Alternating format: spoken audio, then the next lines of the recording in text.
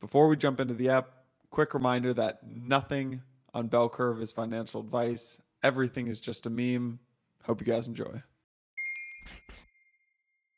When people are like, why didn't Sam just walk away from Alameda and let it die? I think it's because, A, you couldn't separate the finances. Like, we'll get into that. Like, the Enron guy was basically like, this is the worst instance of financial mismanagement I've seen my whole career. And that guy went through Enron. So Sam knew he couldn't separate the finances in time, but also it seems like these businesses kind of fed on each other. Like Alameda might have only been a profitable trading shop because of the relationship with FTX. FTX might have only had the volumes and justified the valuation because Alameda was trading on it. I don't think you could just rip one out. I think when you rip one out, they both fail. All right, everyone. This episode is brought to you by our friends at Avalanche. They're the layer 1 blockchain that is fast, stable, and scalable. You're going to be hearing all about them later in the show. For now, let's get into it. All right, everyone, welcome back to another Roundup on Bell Curve. You're joined by Michaels 1 and 2, Yano, and Vance. Fellas, it's been a week. It's been a week. It's been a week. It's been a lifetime. Yeah. What are we, Feels like Vance, I love the What do you pullover. want to talk about? Great pullover. We got rugged by Vance. We got rugged. 30 seconds. Oh, yes! Tinfoil hat. That's that's it. That's amazing. That's amazing. All right, for those of you following along. I didn't have time to make the antenna, but there's no radio waves getting through this. All right, bro. I'm just gonna tee you up, Vance. Just take it, because I gotta give you credit on all this Alameda stuff. You were loud and early, calling a lot of these guys out and calling bullshit on this. There was a big. I mean, there are two things that I want to continue to deconstruct on this whole ongoing FTX Alameda saga.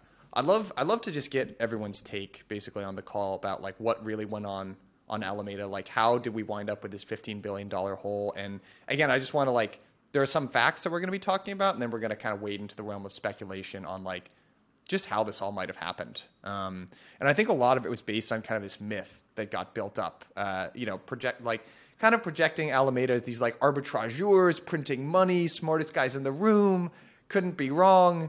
And I think that's starting to like kind of come undone. So either Michael or Vance, maybe Vance, because you got the tinfoil hat literally on your head and you're protected from the radio waves. Can you give us a breakdown of like, how did these guys like talk about Alameda in the beginning? What was it really like when they were soliciting funds? Like, what's your take on how this all sort of unwound? I mean, how it built up was in our position probably right from the start.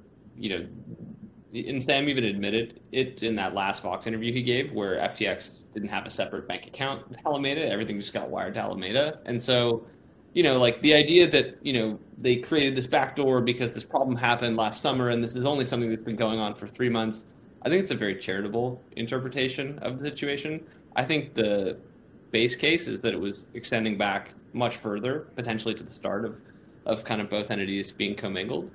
But, you can spend $15 billion pretty quickly. You support the price of a few tokens, that's a few billion. You have all these celebrity endorsements, all these advertisements, that's another billion. You're buying properties on the island, you're buying houses, 200 million of property. These things go pretty quickly. And I think the base case is probably this was, rotten from the start. And like, you'd have to convince me that this only came about because of Luna and Three Arrows. It just doesn't seem to be the case. And so where did the money go?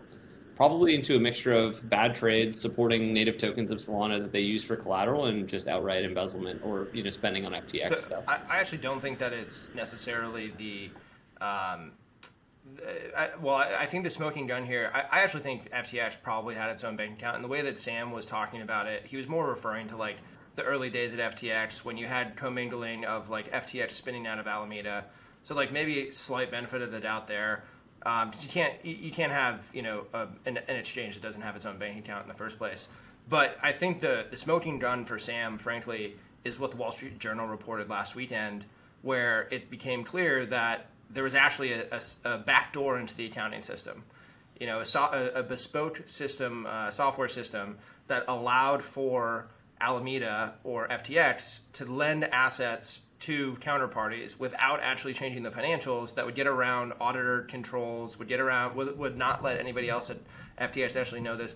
the fact that that was created in the first place, I mean, people have gotten charged with pretty terrible crimes for much less. And so the creation of that to knowingly defraud, either your counterparties, your investors, or customers in this case, I think is ultimately that will be the smoking gun here. Let's kind of take this back to the beginning here. There's a great sort of breakdown, as is classic in crypto, by someone named Milky Eggs. Milky Eggs gave us the goods here.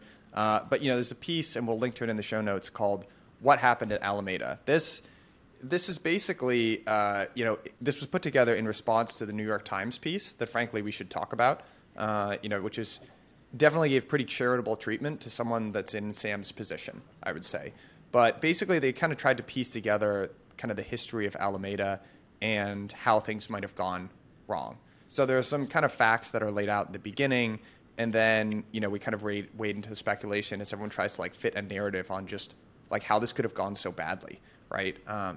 And I think what's worth maybe talking about is at least like my perception of Alameda pre 2 weeks ago was that they were kind of these like arbitrageur smartest guys in the room.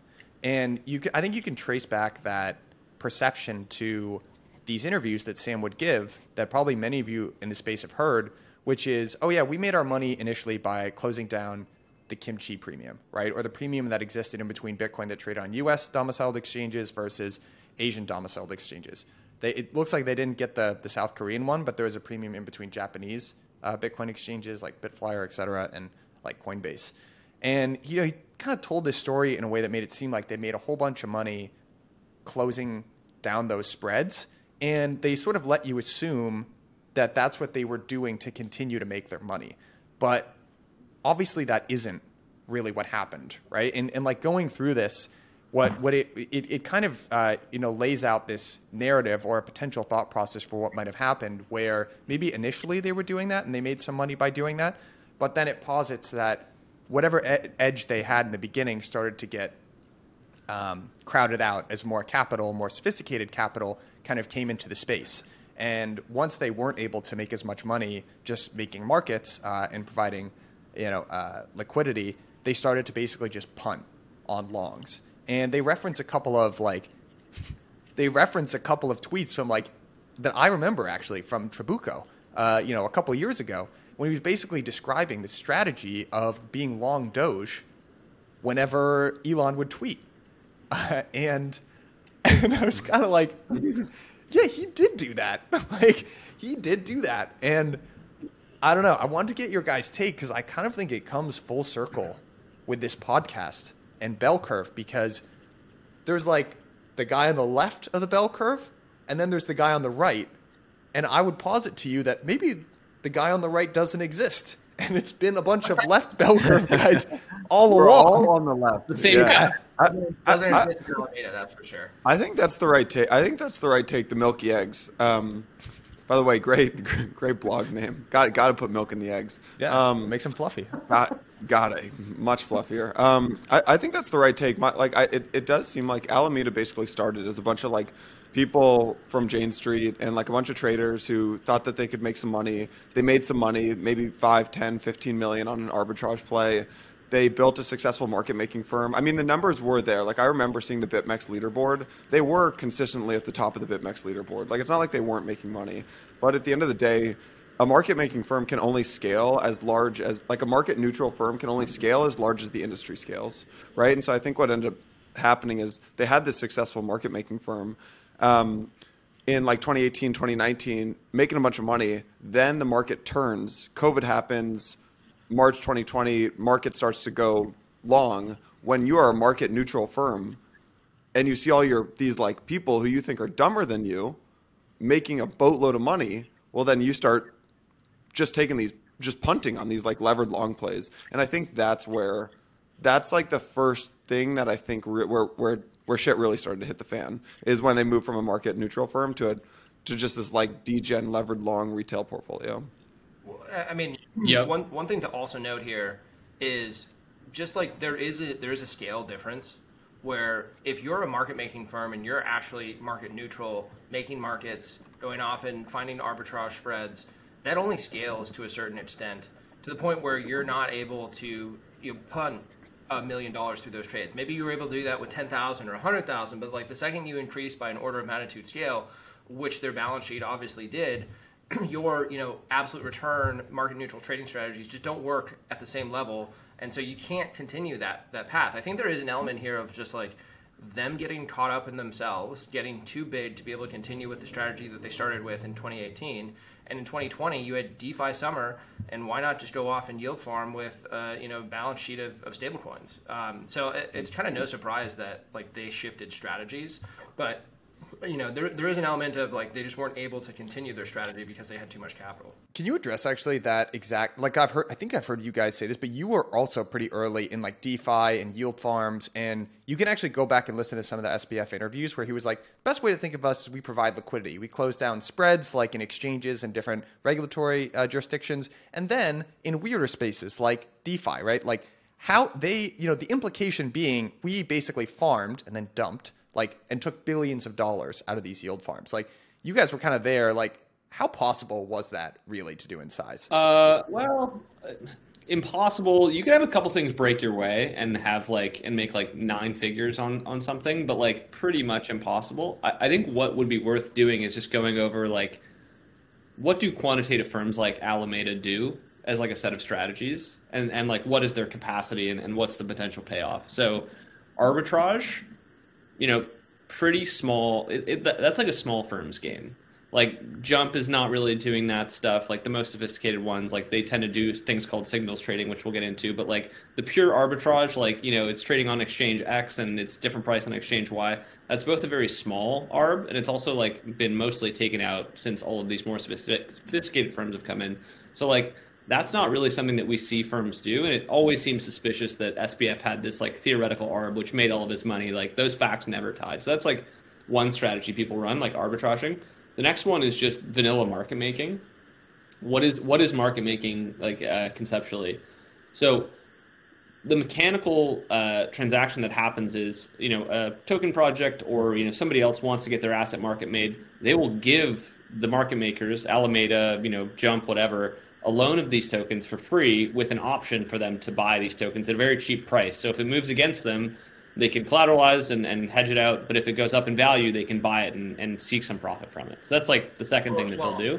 One quick note on that. So it's also important to note the different order types and order and exchange types that you're talking about. A centralized limit order book is the only way that you can actually be a traditional market maker, because what you're effectively doing is you're setting bids beneath wherever the market clearing price is, and you're setting ask orders above. And basically what you're trying to do is provide this spread where you're trying to enable more liquidity by being a constant provider of orders that go into the centralized limit order book. But as we know, with AMMs or constant function market making concept, you just can't do that, right? The function itself is what determines the market clearing price, and so it's very different, and it can only work on centralized exchanges. And this is kind of the whole pitch that you had with Alameda plus FTX, is that FTX had the deepest liquidity because Alameda was the traditional market maker behind FTX, making all of these esoteric markets in a centralized way. So just one point of clarification.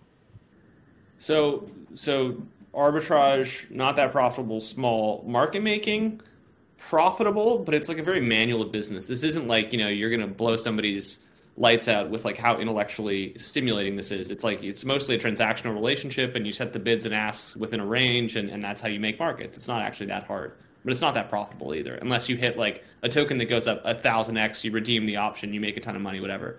So the third stuff that we see people do is signals trading. This is the most difficult thing to do. It's the most profitable thing to do. You can make $1 billion doing this if you have the right team. It only takes 5 or 10 people. But like basically nobody in this industry can do it.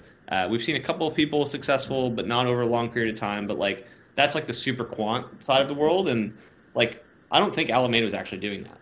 Like I don't think that was one of the strategies that they had. It was more like market making, kind of like dumb money, trying to make money on that, yield farming, and then just going long stuff.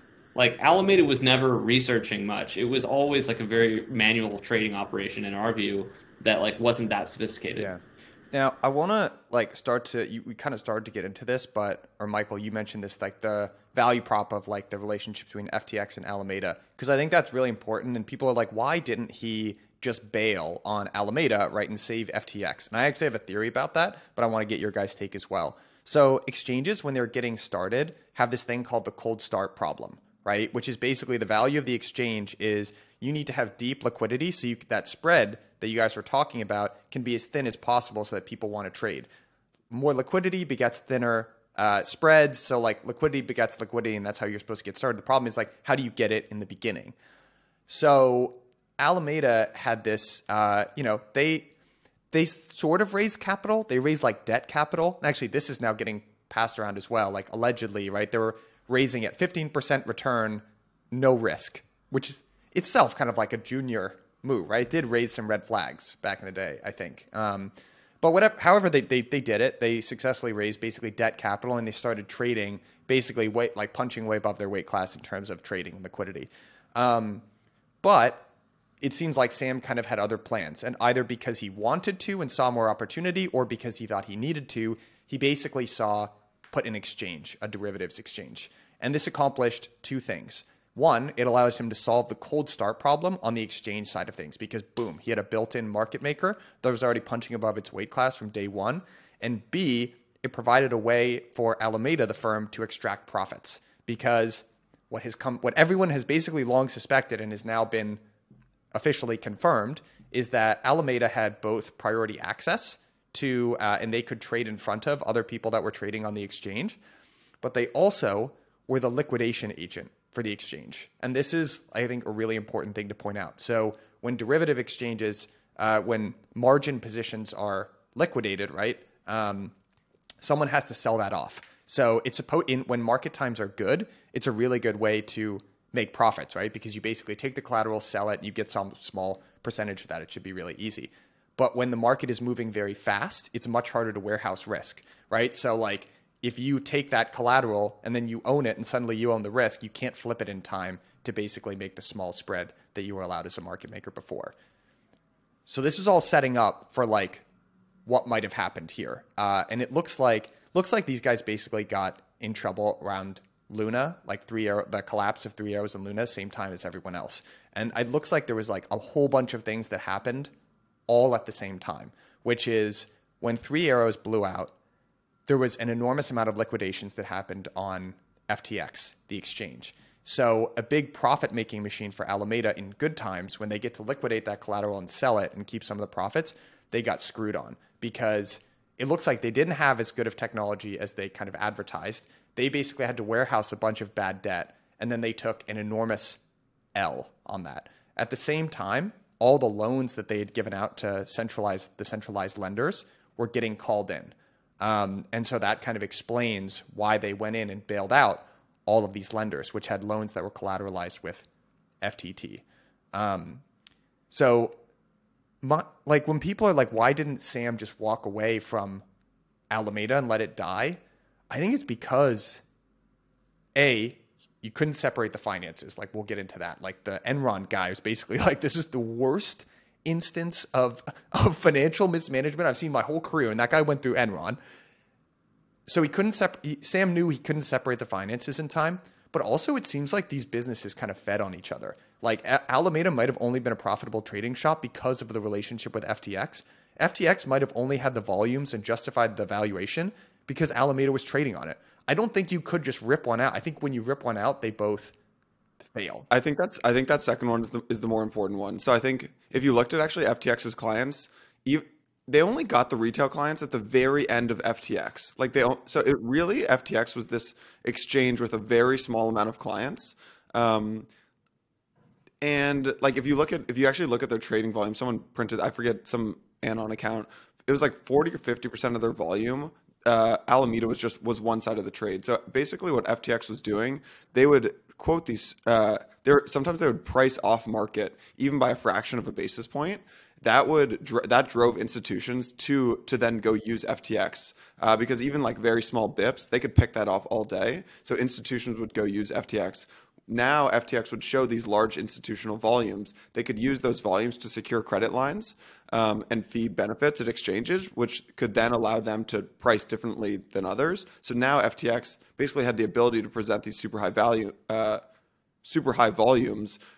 So if you actually look at it in that light, FTX was just this like loss-making prop shop that wrote off losses as a way to drive volumes, which then they could go take to Sequoia and to all these other VCs, and the VCs would mistakenly see those as like acquisition cost of customers, and they painted this pretty picture of like it was essentially that FTX was like a prop shop trying to secure the valuation of a large fintech company. So I actually think it's definitely that. I think it actually goes a lot deeper than that, which is the crux of this whole thing comes down to FTT and SRM. Yeah. And the reason why it comes down to that is because FTT, which is one of the major balance sheet items that was rumored to be on the Alameda balance sheet in June of this year. Remember, FTT is propped up by 25% of the weekly profits of FTX, right? And so 25% goes to FTT burn, which increases the value of FTT, but also enables this.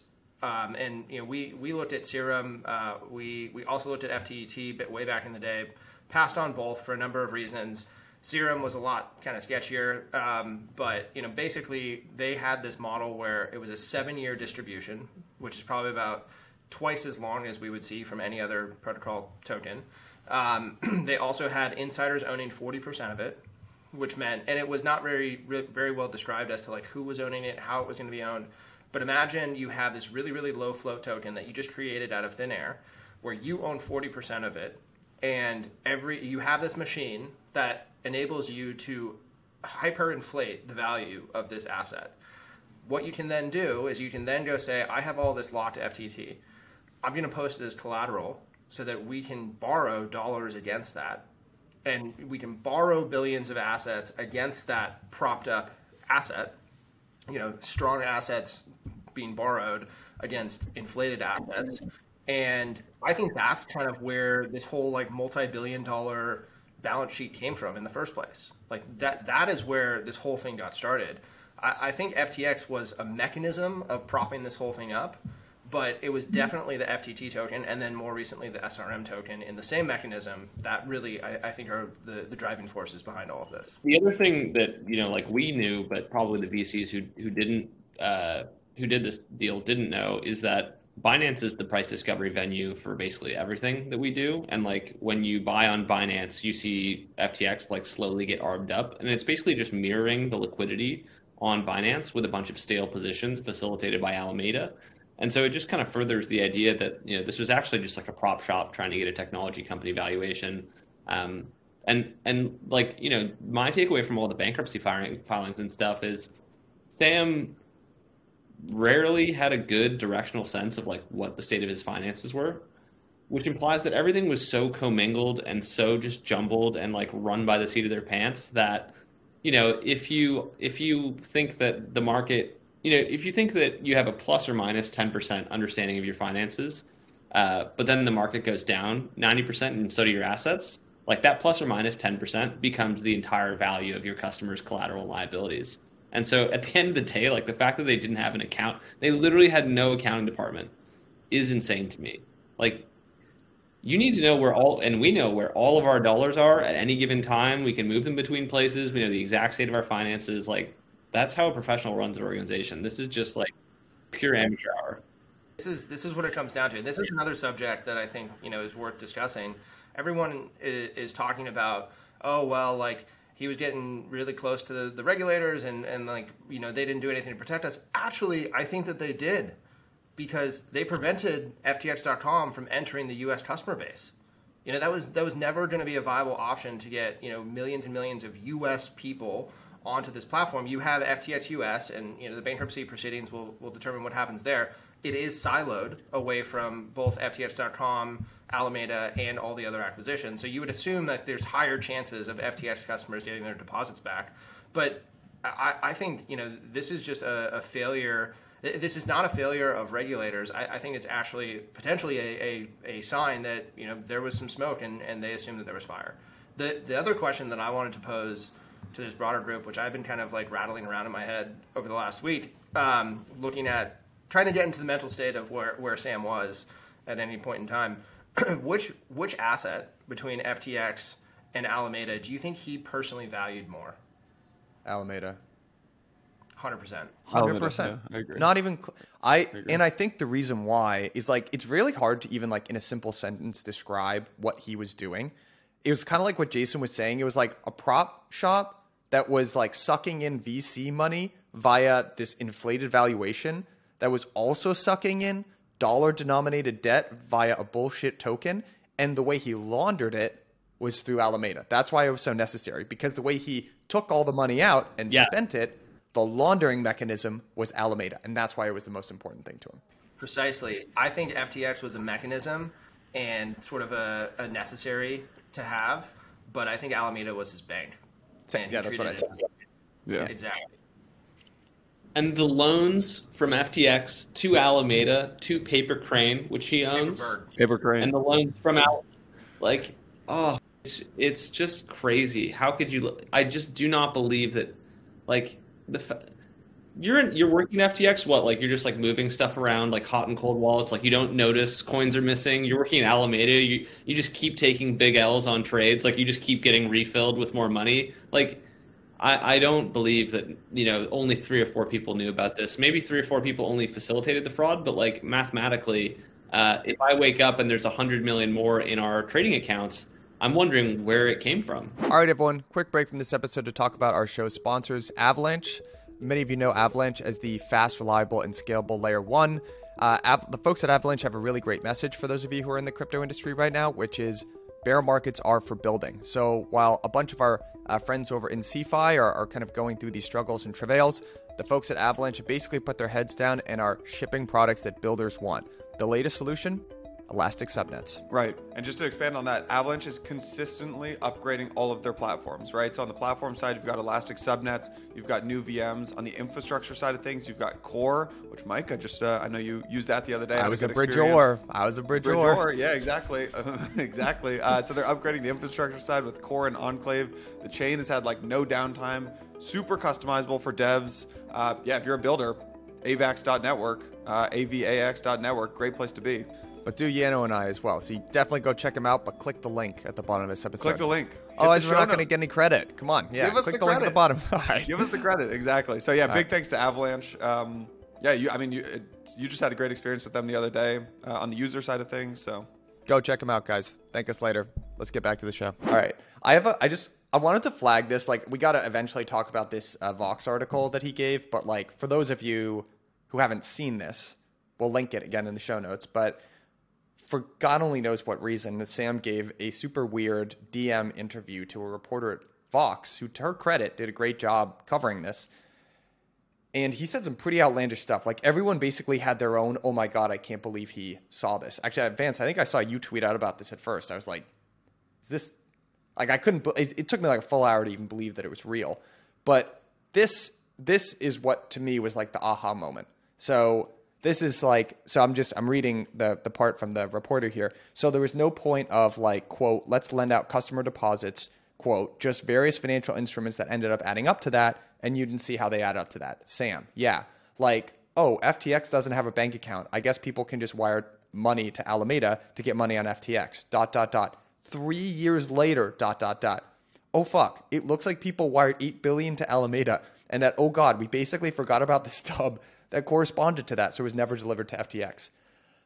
I was kind of just looking at that being like, dude, did you just admit that the funds never even made it to FTX? I mean, I know everyone had their own little thing to point out from that, but this to me was the smoking gun. I mean, at the very least, that's wire fraud.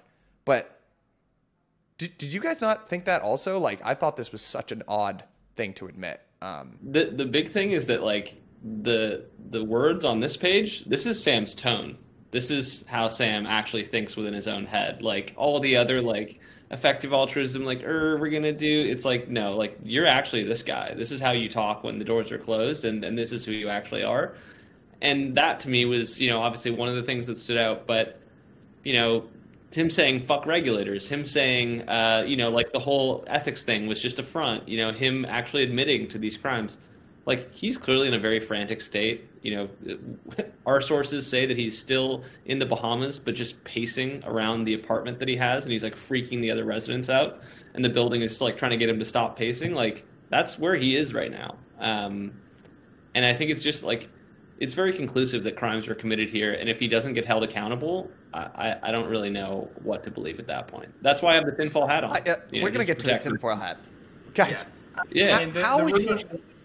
How is he not in jail? How is I can't be the only one thinking this, right? Like, where are the announcements? The most recent account is that at least the Manhattan District Attorney's Office is preparing criminal charges. We'll see, right? But if that goes through, I mean, that would happen over the next couple of days. Also, now it becomes abundantly clear that there was not just errors of omission or he forgot about certain things or he got over his skis. Let's portray him in the same way that the New York Times did in that puff piece article that they wrote. How stupid must you feel as the writer for the New York Times? I mean, this just makes you and the entire publication look like you don't do any diligence and you have a complete slant and you have a vested interest in portraying facts in a certain way. But when you see this storyline come out and the narrative now that this is the real Sam and this is how he actually thinks and this is what he's literally saying to another reporter, this is the real one. And this is the one who had malice and intent. I don't get how he's not in jail right now. Look at Bernie Madoff. The day the feds found out that he had used client funds to cover fund obligations, that guy was in handcuffs. The same day. I think he turned himself in. I think there's a lot of It's not like Sam's on the run. We know where the guy lives. I can tell you right now on a map where he is. Totally. I actually had a conversation with people who are in the know about this. It is actually hard to get somebody, even if there is an extradition process and policy for that country. Even if that is going on, this is not a U.S. company, even though they filed for bankruptcy court protection in Delaware. There is some process to it all, versus Bernie Madoff, who is a few blocks down the street from the district attorney's office. So I think there is something to it, but I think the days of Sam being free are numbered. One of my friend's dads bumped into him at the grocery store in Albany in the Bahamas, I think 2 days ago. He's just buying some food because he's hungry. Dude. I'm surprised he's eating while he's jacked up on all those amphetamines. Yeah, it turns out he doesn't have Parkinson's either. Who would have thought? He's just wearing fucking patches that give you, just insane. I want to point something out about the New York Times article, which just really surprised me. So, I mean, I want to share, actually, Austin Allred had a great tweet about this that I thought kind of summed it all up pretty nicely. But basically, this is, he's got a New York Times coverage of Coinbase after they had layoffs to FTX defrauding customers, going bankrupt, disappearing with $10 billion worth of other people's money. This is a lot of media. Media is unbiased and reports the facts, but they interject their editorial opinion in their parentheticals and the context that they choose to give in a particular story. So look at Coinbase rose to prominence as one of the first major cryptocurrency companies, a gateway to the chaotic world of digital assets for amateur investors. But as it has grown from plucky startup to publicly traded company, its status as an industry leader has been threatened by a series of missteps and a steep decline in the crypto markets over the next 6 months. Here's another one. But as Coinbase grew, projects started to feel overstaffed and the decision-making process slowed amid layers of bureaucracy. According to 5 people familiar with the company, longtime employees were concerned that new hires felt rudderless, one person said, and joked that you could tell the length of someone's tenure at Coinbase by the number of times the new recruits came asking them for help. Even the Super Bowl ad didn't nearly come together. As the game approached, Coinbase hadn't settled on an idea. Employees discussed the possibility of selling back the airtime. All right, what are they really talking about here? Remove this language. These are minor mess ups that every company goes through, right? But the impression that you have when you read this is wow, this is a tangled organization, right? That phrasing is very important. That is growing pains for any company of that size. Literally any company. Now, listen to the parenthetical, listen to the way this reporter contextualized this. Even as he kept hiring down, Mr. Bankman-Fried built an ambitious philanthropic operation, invested in dozens of other crypto companies, bought stock in the trading firm Robinhood, donated to political campaigns, gave media interviews, and offered Elon Musk billions of dollars to help finance the mogul's Twitter takeover. Mr. Bankman-Fried said he wished he'd, quote, "we'd bitten off a little less." The venture stuff was probably not really worth it given the risk, the attention that it took, he said, referring to his investments in other companies. Perhaps Mr. Bankman-Fried's most ambitious aim was to shape crypto regulation in Washington, where he testified to Congress and met with regulators. What is the impression that you get from those words that reporter chose to use? It is. It's more about your politics, less about what actually happened. If the fraud had never unwound, SBF and like it's very key to understand this. All of these people were rooting for SBF to win. You know, a global, well-educated, you know, effective altruism, very liberal. You know, like he was like patient zero for okay, who's going to be the next guy to like you know beat the drum for the neoliberal bandwagon. And you know, like it just didn't work, and they're having a hard time letting go. And I think that you know many people have told them that there's a chance that you know it might not be over. But like guys, you know, it's in chapter 11 right now. Like Sam is like, oh, we're raising money. Raising money for what? I just don't get it. Even this morning, after all this has come out, the Washington Post came out with an article saying Sam was like on track to save the world from another pandemic. It was this morning. I'm like, Yeah, I don't get it. I'm so confused. Okay, so let me turn this around then. You two, as co-founders of a news organization, what do you think? How do you view the dichotomy of reporting? How do you view the perspective and you know the choice of inclusion of opinion into this? I think it's actually the media background that makes me think this is even weirder than other people are saying, because they're sourcing. You're supposed to dual source things, right? It's very odd that even in like a puff piece interview about someone, that you wouldn't get someone else to interject commentary on that thing, right? So the choice of word to not even include the allegations is a very odd choice from an editorial perspective. To not include another voice that would provide a contrary opinion is almost like that's like bare minimum stuff. So I would just say I found it extremely odd, and I actually think our media background makes me think it's even weirder than most people are. They're just like, oh, it's weird that they covered it nicely. I think it was like irresponsible journalism. Let me ask you guys this. What did you make of Vox coming out with that puff piece and then that other reporter just like screenshotting her DMs and being like, no, this guy's actually, you know, a really bad guy? Because it felt like that was like infighting almost. That's not necessarily how I interpreted it. I think there's a look. I actually really believe in media. I like deeply believe in it. I think it can be. I think there are bad examples of it, but you know, there's a whole conversation here to be had around like citizen journalism that I'm like relatively skeptical of. I think good journalism is really great and needed. They're very. If you've ever talked to reporters, like the good ones are super concerned with like getting it right, almost to an annoying degree, right? They're like very nitpicky about the facts, and it's good because someone has to be, right? It's good to be like very forward-looking and very optimistic, but you kind of need someone to be like, hey guys, like, can we do like some basic fact checks? And that's what media is supposed to do. There was a little piece at the bottom, which I really appreciated of that Vox article, which was like, we checked with Sam in the morning. Hey, did we have a conversation last night or did you get hacked? To which he responded, no, that was literally me. And I don't know. I kind of thought Vox killed it on that. I didn't necessarily get that sense of inviting.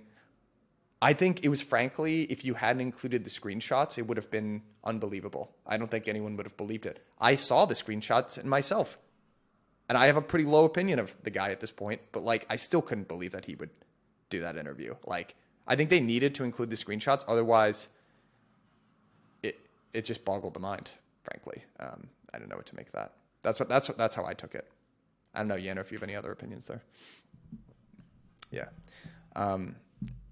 Very weird. So I guess it's an unfolding situation. A lot of this stuff is like, I think I'm very curious to see what happens when more facts come to light. I think all of us have like a vested interest in the space. I would love to see justice done in whatever form that takes. So I want to, unless you guys have any closing thoughts, on this.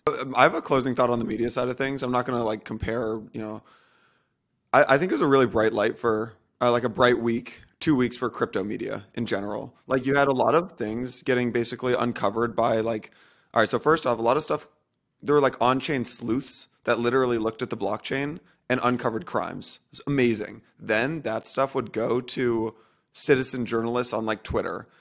Citizen journalism is interesting because like you can aggregate all this news and like it happens really quickly. The problem with that though is there's like half of it is rumor and half of it is true, or probably like 90% is rumor, 10% is true. That's the problem with all the Twitter citizen journos.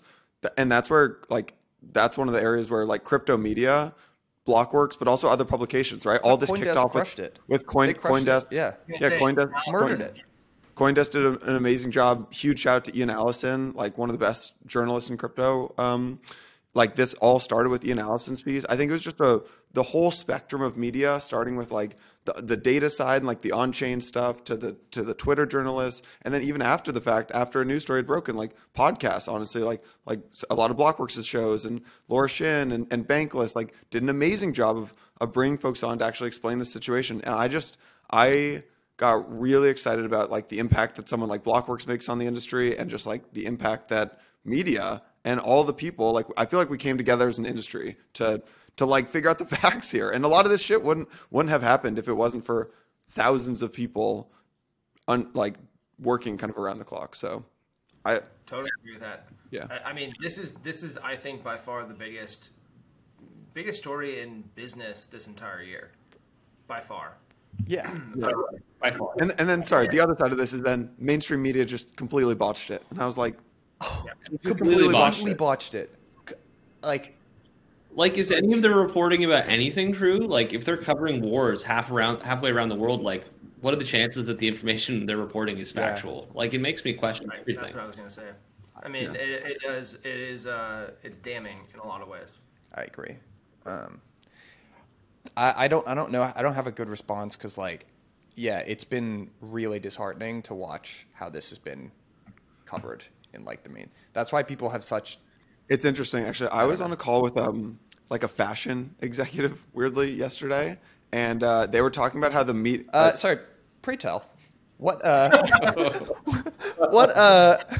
Really can we get some more context around that? It's a really boring story. It's one of those calls that, Mike, you always say I'm wasting my time by taking all these random ass calls, but I just like taking them because I like meeting people. Totally had nothing to do with crypto, and I probably was wasting time taking it. But interesting guy. But he was talking about media, like the media and journalism behind fashion. He's like New York Times, CNN, they all get it wrong. But there's these like B2B trade publications that get it right, and it makes me think that exists in every single industry. He's like the only media publication I trust is like The Business of Fashion, I think it's called. Went to the website, cool company, sounds like they're crushing it. He's like, when the New York Times writes about like a deal in the fashion space, they just literally get the facts wrong and then blow right past it. So I don't know. I'm long on like niche, like more like trade publications and like industry pubs. Like who could that refer I like to? that. You know, who could that? who could that be referencing?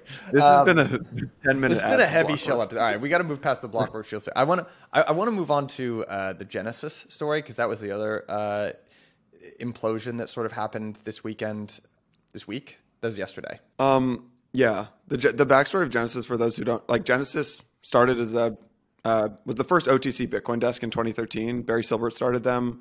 They're now crypto's largest lending desk. Their numbers were massive. Like if you look at a snapshot of their numbers a year ago, 50 billion in loan originations, 12.5 billion in active loans, 30 billion in spot volume traded, 20 billion in derivatives traded. And then basically Three Arrows happened and they started to blow up. So Genesis was the biggest creditor to Three Arrows. They lent them like $2.5 billion. Genesis filed like a $1.2 billion claim. DCG stepped in, assumed the claim. That left Genesis with no outstanding liabilities tied to Three Arrows. People were like, okay, it's all good. Then things continued to unravel. Genesis got hit super hard by Babel Finance. Babel Finance is kind of like a BlockFi, I think, in Asia. So that was in June. Then in August, they laid off 20% of the team. Michael Morrow resigned, or got asked to leave. I don't really know the deal there. Basically, everyone I know at Genesis at that point in time in August started to basically leave. Why the downfall? So yesterday Genesis announced that they were stopping withdrawals. Why that's so important is because they're basically the yield product for every CeFi platform. And how that works is you essentially give your, like, let's take Gemini. So Gemini's earn product is powered by Genesis. So what happens is you give your crypto to Gemini. Gemini gives your crypto to Genesis. Genesis lends your crypto to a fund who thinks that they can make money using your money. The fund borrows from Genesis at, like, I'm going to make up numbers here, 10%. Genesis passes on some of that yield to Gemini, let's say 8%, and then Gemini gives you 6%. So voila, now you have yield. This whole system only works if the counterparties that Genesis lent to can actually repay their borrow. If Genesis can't actually get their crypto back, they can't give the crypto back to Gemini or to any other crypto CeFi platform, which means the CeFi platform can't give you, the user, your crypto back. So that's one side of why it's really bad. And the other side is just like, if you are kind of a retail user, you want to earn yield, you give it to like BlockFi or Gemini and you get like 5 or 6%. If you're an institution or just a crypto whale or like a family office and you want to earn yield, you can kind of skip the BlockFi, like the app process, and just give it to Genesis. So a lot of family offices and crypto whales that I know, they basically just give their money to Genesis and earn X percentage on it. So the reason that Genesis halting withdrawals is so bad is they sit at the direct center of crypto's capital markets, right? They custody funds, they help institutions earn yield, and they are the yield product for CeFi platforms. So that's why it's bad that they're halting withdrawals. Let me explain how we think, or I think, that they got into trouble. It starts with GBTC. So GBTC is a product that is created by Grayscale. Genesis is a company that is also under the DCG umbrella with Grayscale. What that means for Genesis is that they are an affiliate trust party. What that means mechanically is that if I am an affiliate trust party and I have GBTC on my balance sheet, I can't go into the open market and sell it. And so, that's an issue. And the bigger issue is that they were taking GBTC as collateral. And so the ARB loop works something like this. Suzu and Kyle roll up with GBTC that they've created. They give it to Genesis. They take dollars against it. They buy BTC. They create GBTC. They give more GBTC to Genesis. They do it over and over and over again, and then they're super levered, right? And if things go badly, Genesis can't sell that collateral. And so, like, that's the core issue. And, like, our understanding of Three Arrows was, like, they were traders. They would, like, punch, like, medium-sized tickets, whatever. But there was that one day where they announced that they had, like, 7% of the GBTC trust. And that was, like, okay, shit, like, Three Arrows has arrived. Like, they're actually way bigger than anybody thought. But nobody knew how they got there. I was going to jump in to point something out about an interview that Three Arrows gave a little while ago after all this came in Bloomberg. And what they're doubling down on, which was the only mistake that they made, was that they couldn't have accounted for, is that they didn't know other people would follow them into the trade, which is like the funniest thing ever, because obviously, man, finance is like, it's replete. It's like one of the primary risks that you should be concerned with is a trade getting overcrowded. And I actually forgot about this until you just reminded me. They gave an interview with the Block stating how big their position was. They fucking told everyone. They lever this up, right? And Genesis now has collateral that they literally cannot sell, which is like, the cardinal sin of lending. Like, never take anything as collateral that you literally cannot have a liquid market for. Because if the markets blow up, then you're stuck with the collateral. And then you're just taking directional risk and hoping that it goes back off, or trying to offload it to a different party that might make a market for you. So, like, that's the situation where I think they found themselves in right when Luna blew up, especially because Three Arrows got liquidated, whatever, the game's over for them. But at the end of the day, they're just sitting with a bunch of this GBTC collateral, wondering what to do with it. And there's this, potential mismatch in their assets and liabilities as well. And so that's when it got, I think, to a point where, they realized that they needed to potentially raise money. And Barry put in, I think it was like a $400 million, note into them to kind of recollateralize the company. And now they've, they lost another 175 in their derivatives business in FTX. They lost another 10 or something in their lending business. And now the Wall Street Journal is just reporting, I don't know if this just came out, but they're trying to raise an emergency loan of $1 billion by Monday. And so you think about the process of, okay, what are you offering, and what are they getting in return? Are you selling, a chunk of Genesis equity so that people can put money in, which will then go right back out the door to recollateralize customers and enable withdrawals? Like that doesn't seem like a very good business decision if I'm giving you cash to wind the business down. So like maybe that's not it. What about GBTC? They have a lot of that on their balance sheet. Well, they can't exactly sell it. There's no liquid market. So they need to go find somebody who's willing to take it off their hands and wait 6 months to potentially sell it, because that's the rules of the trust. So like this is what happens when you take bad collateral and you're running a lending book. And I think, if you think about their major counterparties, it was the funds running this GBTC loop. That was a very big trade. And then miners. Like what's up with Foundation, that big miner that they, financed and did all that stuff with? Like details are starting to emerge of like what may or may not be on their balance sheet and who they may be exposed to. I really hope that they find a buyer, but you need to raise collateral very quickly. Or else you need to, like, the definition of insolvency is not having enough assets to meet your liabilities. Liabilities are very short-term customer withdrawals. If you do not have the assets for that, you either need to recollateralize the business or file for restructuring. Yeah. The other thing I would say too is like another, connection there is you can go back. Like this is like what we started to sniff around on initially. If you Google like Genesis Yield Partnership, all these articles will pop up. And like another one that they had was Luno. Luno is also, it's an exchange. It's in the family of DCG companies. Guess who provides the yield on that exchange? Genesis. It's like, and the other thing, not looking good for the DCG family right now, dude. Tough year for Barry. He also plowed. I saw also Foundry, right? I don't know how Foundry's doing, but Bitcoin mining is. Yeah. Sorry, Foundry. Yeah, that was the miner I was talking about. He also plowed. I'm not sure if you listed this, Vance, but about an aggregate.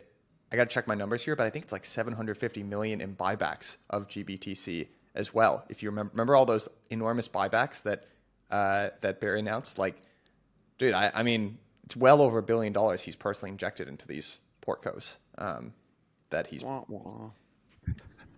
So like there is kind of like this interesting strategic question of what you do at this point. Just like, if I'm Barry, this is how I think about it. I have two businesses. I have Genesis and I have GBTC. If I want to recollateralize Genesis, I probably make the trust eligible for redemption, which means that I can then have actual BTC, which I can sell and recollateralize Genesis. What that means is that you wind down GBTC, a business that prints cash, is on its potential path to, an ETF, and they're currently in litigation with the SEC as to like whether to make that ETF instantiated immediately or whatever. And so like GBTC is probably the bigger of the two potential businesses, certainly the bigger cash cow, and could get to bigger scale. And so I don't see him winding down the GBTC trust. I think it's just kind of like, what do you do with Genesis? And my hope is that a combination of asset sales and like selling loans is enough to at least get this to a point where customers can withdraw and then just wind it down. But, this is like I wouldn't call it like a pillar of crypto lending. It's definitely an important, capital markets desk, specifically the derivative side. And I don't know if that continues on, but I mean, we're just hoping that people get made whole at this point. And we don't want it to be in like a year, and at 75 cents on the dollar, because that's not a good solution for anybody.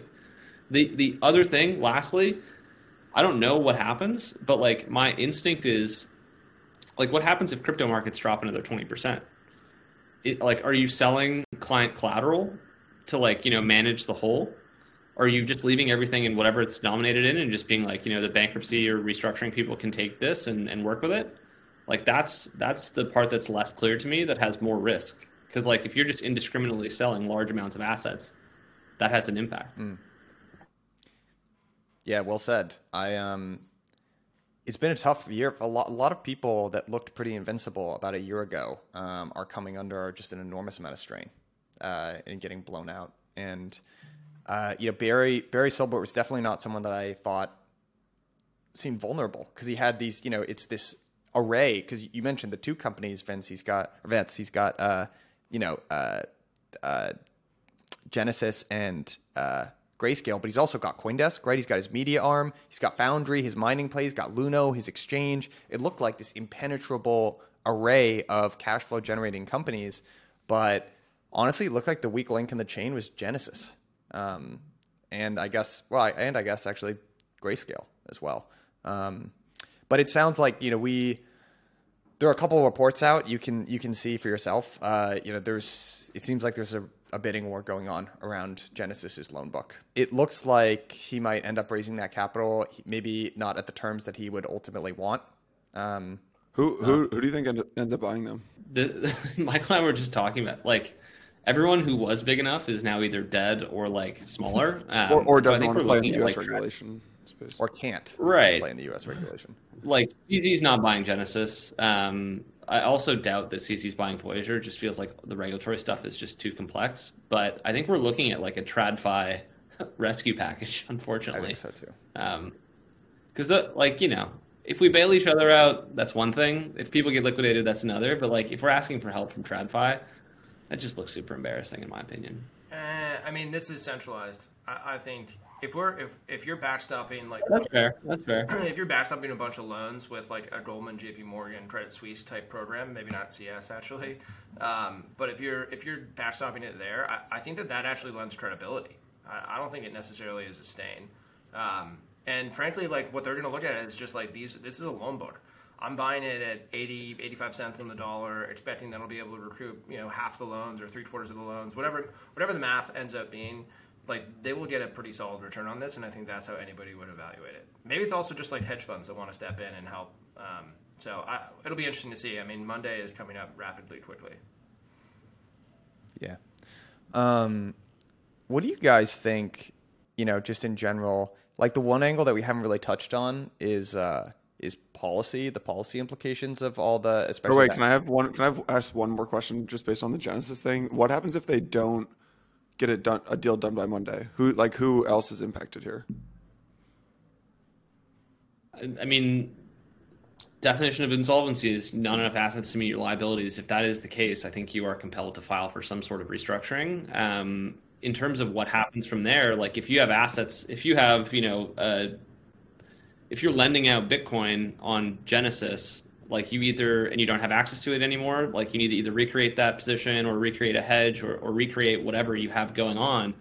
But my sense is that once people had their shit locked up, it was kind of like they did whatever they needed to do within the first 24 hours. Like, that's certainly, like, our plan, if that ever happens to us, is like, figured out quickly. I doubt people are waiting around to see if they just open up withdrawals, because I don't think that's on the table at this point. I mean, actually, I can maybe share, first of all, I want to shout out Blockchain Association. Like, I just think they occasionally get shouted out on Twitter. Coin Center, Blockchain Association, these guys are literally putting the entire industry on their backs in a place where it matters an enormous amount, where, like, look, I don't necessarily want to, it's not always the most rewarding, right, thing to be like kind of in the thick of it politically, but like someone has to represent the interests of crypto, and those guys do a really good job.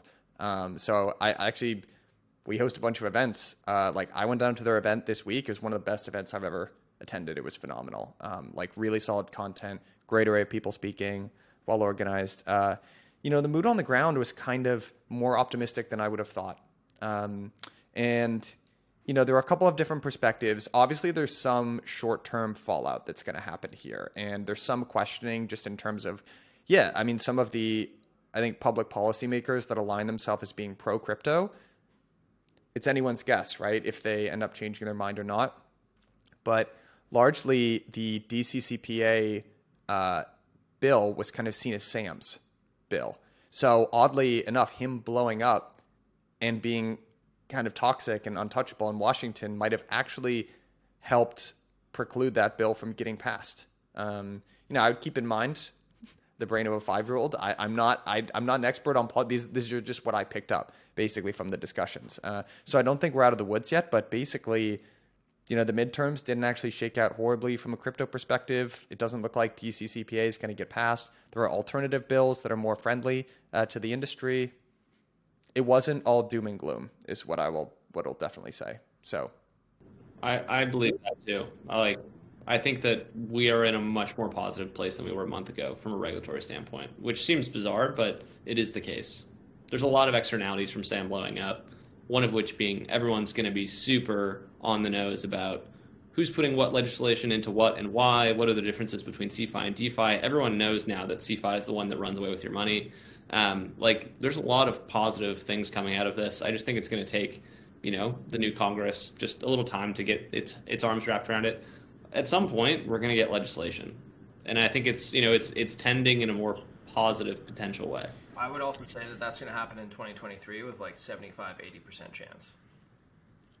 So, side note, we should do a little predictions episode at some point for 2023. That'd be a good idea. You know, I let's see what we think.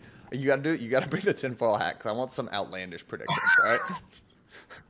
I didn't have enough time to make an antenna, but I'll have it for the next one. All right.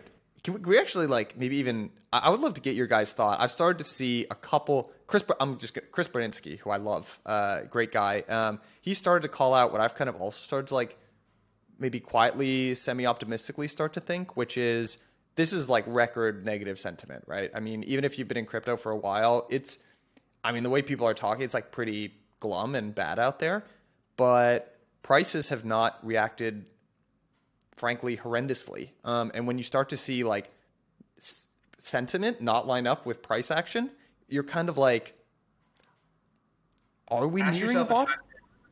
Okay, so ask yourself a question. Take your understanding of price over the last 9 months and just run the tape of everything that's happened in 2022 and ask yourself with intellectual honesty, where do you predict Bitcoin and ETH would be right now, having seen Luna, Three Arrows, Celsius, and now FTX, SAM, Alameda blow up? I mean, I would have said with pretty high likelihood, probably underneath $300 or $400 for ETH, and probably underneath 10K for Bitcoin. No questions asked, right? I mean, the strength of the industry and seeing where the market is right now, I think, Mike, to your point, it is a testament to the things that are working, and the things that are not working are getting figured out and blown up. But the things that are working, I think, are going to be so much stronger for it. And I kind of tend to agree with Chris. I mean, it feels sentiment is so bad that usually that means that we're starting to get to a point of turnaround. What do you think ETH bottoms at this cycle? Let me do the compliance folks at Framework a favor here. This is not financial advice. None of this should be construed as investment advice either. I don't even know if you guys can touch that with the 10-foot pole. Do you have any predictions? Yeah. Nope. I don't know. I mean, I'm not also small. I'm just gonna sound We're feeling positive. We're feeling positive about the space. Yeah, I kind of think so too. We're feeling positive. I just read a Jason Choi thread that said we're going to be in a 10-year bear market. I think that's absurd. That's actually. I don't know if you guys. I honestly think it's engagement farming. Love Jason, but I see what you're doing. I saw this got lost amid the noise of everything. Citron Research shorted ETH. I don't know if you guys saw that. And I kind of love seeing that. I was like, all right, it's all these things. People are talking about depressions in the macro world. People are talking about 10-year bear markets. All the big short sellers are going short when it's already 90% down. Kind of could keep getting worse. What I'm saying. Might be like this for a year. Bad. It's gonna turn around. Yeah. Well, let me phrase the question another way. Markets are based on expectation, right? They're not based on necessarily what's happening. What could happen that would blow all of this news out of the water? What is the bad news left outside that would really surprise to the downside? Or let me phrase it another way. Is the market more sensitive to downside surprises or upside surprises at this stage? Upside. And the market is driven by two things. One is expectations, forward looking, but it's also influenced by the current, which is positioning. What do people expect to happen? Great Depression. How are people positioned? Extremely short or not in crypto or lost interest. And so anything that moves that dial is going to be really positive. And the expectations changing will change positioning in the current day. And I don't know. The time to be bearish was a year ago. If you were bearish a year ago, nobody wanted to talk to you. Everyone thought you were dumb. Turned out you were brilliant. Everyone wants to be bearish at the bottom, super bullish at the top. That's just human psychology and nature. You need to lean against the wind at some point, or else you're just going to be running with the herd the entire time, which is generally not that good of a strategy. Funny to hear you say such wise things with that tinfoil hat on your head. That's how he's able to say such wise things. Yeah, because the radio waves aren't getting in there. Yeah, he's not getting hit by the... Yeah, exactly. I've got can we actually just we talked about this a little bit, but if there's one thing that I hope we can influence, can we just put out, look, there are certain people in this space that got blown out before SBF, and they're trying to like mount a comeback because it seems like the logic is, oh yeah, we like did criminal stuff and like defrauded people, but it was way less than ultimately this enormous criminal fraudulent activity. So like, was it really that bad? Like, give us a second shot. And I just don't look, we're not going to progress as an industry if we keep looking up to these people. It's just, I just really don't think that, look, there's a redemption arc as a human for these people. I don't believe you should like punish someone and like, there's no redemption, but there's no, not in this industry, not with our money. I reject it. This is me. Listen, Martin Shkreli isn't back in the pharmaceuticals business anymore. Yeah. Yeah. Yeah, he's just on Up Only. So I totally, yeah, it's just, come on, guys. So I totally agree with you. People who have defrauded others, who have done things that are shitty, like we should not let back into the industry. I also don't like comment or retweet or like that stuff out of respect for, and there are victims, and like, you know, people in my DMs who they stole from saying, you know, like I'm thinking about logging off from Twitter for my mental health because like I just can't stand to see them go through this potential redemption arc. Like that's who I'm trying to keep in mind when I see Stu like tweeting like kind of funny stuff, and I'm like I just can't do it. And so there's that, and we should not let those people kind of back in.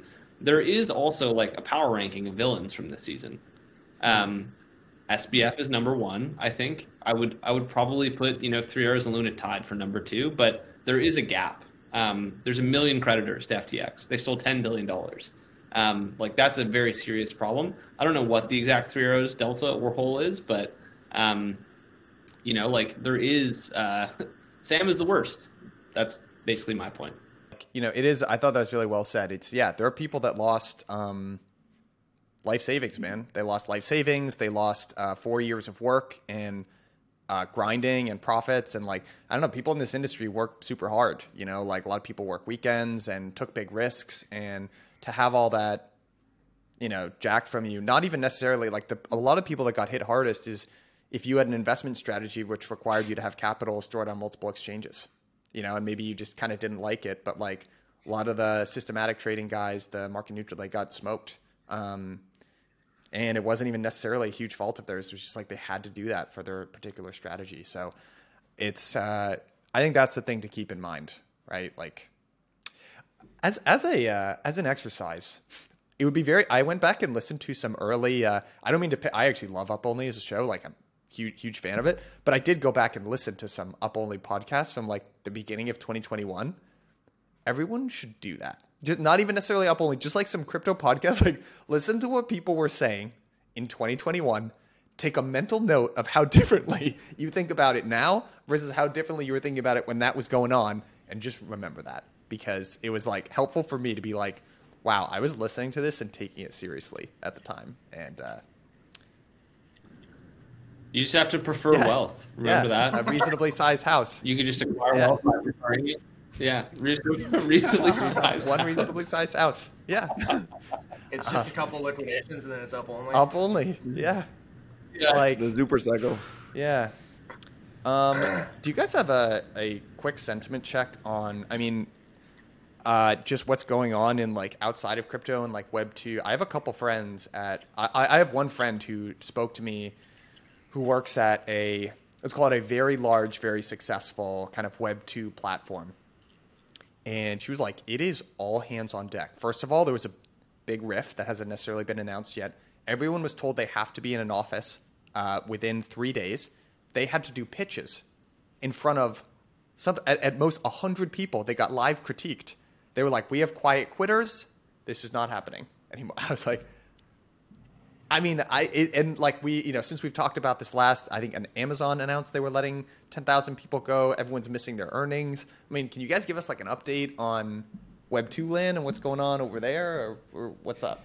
Yeah, you think it's bleak for crypto? Oh man, it's bleak for them. It's pretty brutal right now. I think most of the people that I know who, you know, across Dropbox and Snap, the ones that, you know, the places that I worked, but then also just a ton of friends who've moved on to other, you know, large technology platforms, as you said. It's like not only is it just going to be like a difficult place to work for the next couple of years, I think the biggest thing is everybody's gotten so used to the cushy lifestyle that you rip that away and it's like you literally took away all their toys, and it's that about face and change that most people are still trying to deal with. I have a couple of friends who are like, "This is great. This is awesome. This is what we need to have." And so I think the like tried and true are gonna actually really enjoy it. But there's just so many people who have been riding high and like underneath the radar that it's just not going to be pleasant for a lot of people. But I think ultimately this is a good thing. The other interesting fact, I don't know which podcast, but I was listening to a podcast recently about how all the tech layoffs, it's really going to affect the economy. Like, no, there's a Fed board observer or whoever they are who said if every single person who works at a major internet publishing, content, broadcast, or search engine was to get laid off tomorrow, every single one of them, 100% riff, it would affect unemployment rate by adding 30 basis points to the unemployment. It's like, this is like a microcosm of the economy from an economic perspective, from an employment perspective, but obviously a huge revenue generator for the rest of the economy. So I think this is going to be a great, interesting experiment in how lean can you run these businesses, how profitable can they get. They're like the vibe that I get is consistent with Michael, but it's like there are no tailwinds for these businesses that they haven't already capitalized on. Like, we are riding the biggest tailwind in crypto into the biggest market, and we haven't even begun to capture that. And so, we have this idea of we fucked up in 2021. Sorry, we had to liquidate everyone in 2022, but we paid for our sins. We're going, to the moon eventually. There is a lot of faith. There's a lot of reason. There's a lot of, optimism in the industry for good rationale. Web 2, it's the products are the products. We've probably hit our terminal growth rate. Netflix has been stuck at 100 million US customers. It's gone down over the past 3 years. There is that, there's not the teleportation into a new total addressable market that's going to save them.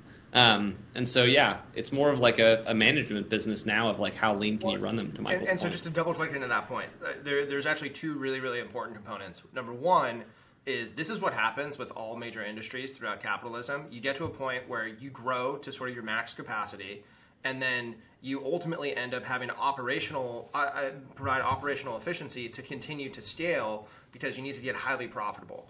And so that, growth into deep value is a natural progression. The other element here, which I think is really important, which will be really interesting to see, the growth of all of these tech platforms, if you look at every single one of them, maybe absent Apple, every single one of, and actually, well, you could argue Netflix, but that's, a different type of acquisition strategy. Every single one of these businesses, every single one of these platforms has grown through acquisition strategy over the last 20 years. You've got YouTube, you've got Instagram, you've got all of the major new platforms that are providing these businesses with growth were not things that were created inside the four walls. Well, what has been signaled at least to the broader economy is that acquisition strategy is not going to be something that is going to be supported by regulators going forward. And so that off the table really actually hurts them even more, because it's not like you can just go and say, oh, I'm going to go off and buy this new app, buy this new concept, buy this new thing. You really have to sit there and build it yourselves. And that, I think, is going to be really, really hard for a bunch of, complacent tech workers that have been riding high for the last 20 years.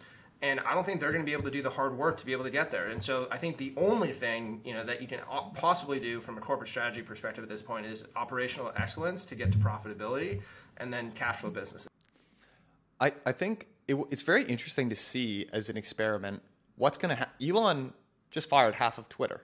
So let's see what happens, right? I mean, on the one hand, maybe it'll crash and burn, and it's a lot more difficult than he thought. Or maybe this thing just starts spewing cash because there was an enormous amount of wasted human capital that they didn't really need on the platform. And honestly, maybe the one thing that I would tweak, and actually I'm agreeing with you, Vance, on your point. There's no new market they can teleport into, but maybe that industry has just reached the next phase of its life cycle from growth into harvesting the assets that they've built. There are a lot of great assets in the tech industry, and now it's time for them to just start spitting off cash flow. And maybe some of those things end up getting more commoditized, but I don't think it necessarily means their share price has to, get smoked. I mean, I think they're just Natural progression. Yeah, it's just the natural progression, I think. So, all right, guys, I think that's about all the time we have. I think we did this justice. Yeah, this was a good one. I appreciated it. Vance, you Vance, you can we take get a the zoom cake, in on man. the tinfoil? Yeah. No It's actually an holes. impressive no tinfoil cap. no- Also, yeah, like pretty well constructed. Yeah. Yeah. My girlfriend helped me out. No big deal. God, I arts and wish I would. crafts. Just trying to stay safe. I Not wish I get could have been a liquidated. fly on the wall for that. Like, babe, I need a tinfoil hat for my podcast that I'm recording later today. She was just like, oh god. All right, fellas, this was a fun one. We'll see you here next week. Cheers, guys. See ya. Later.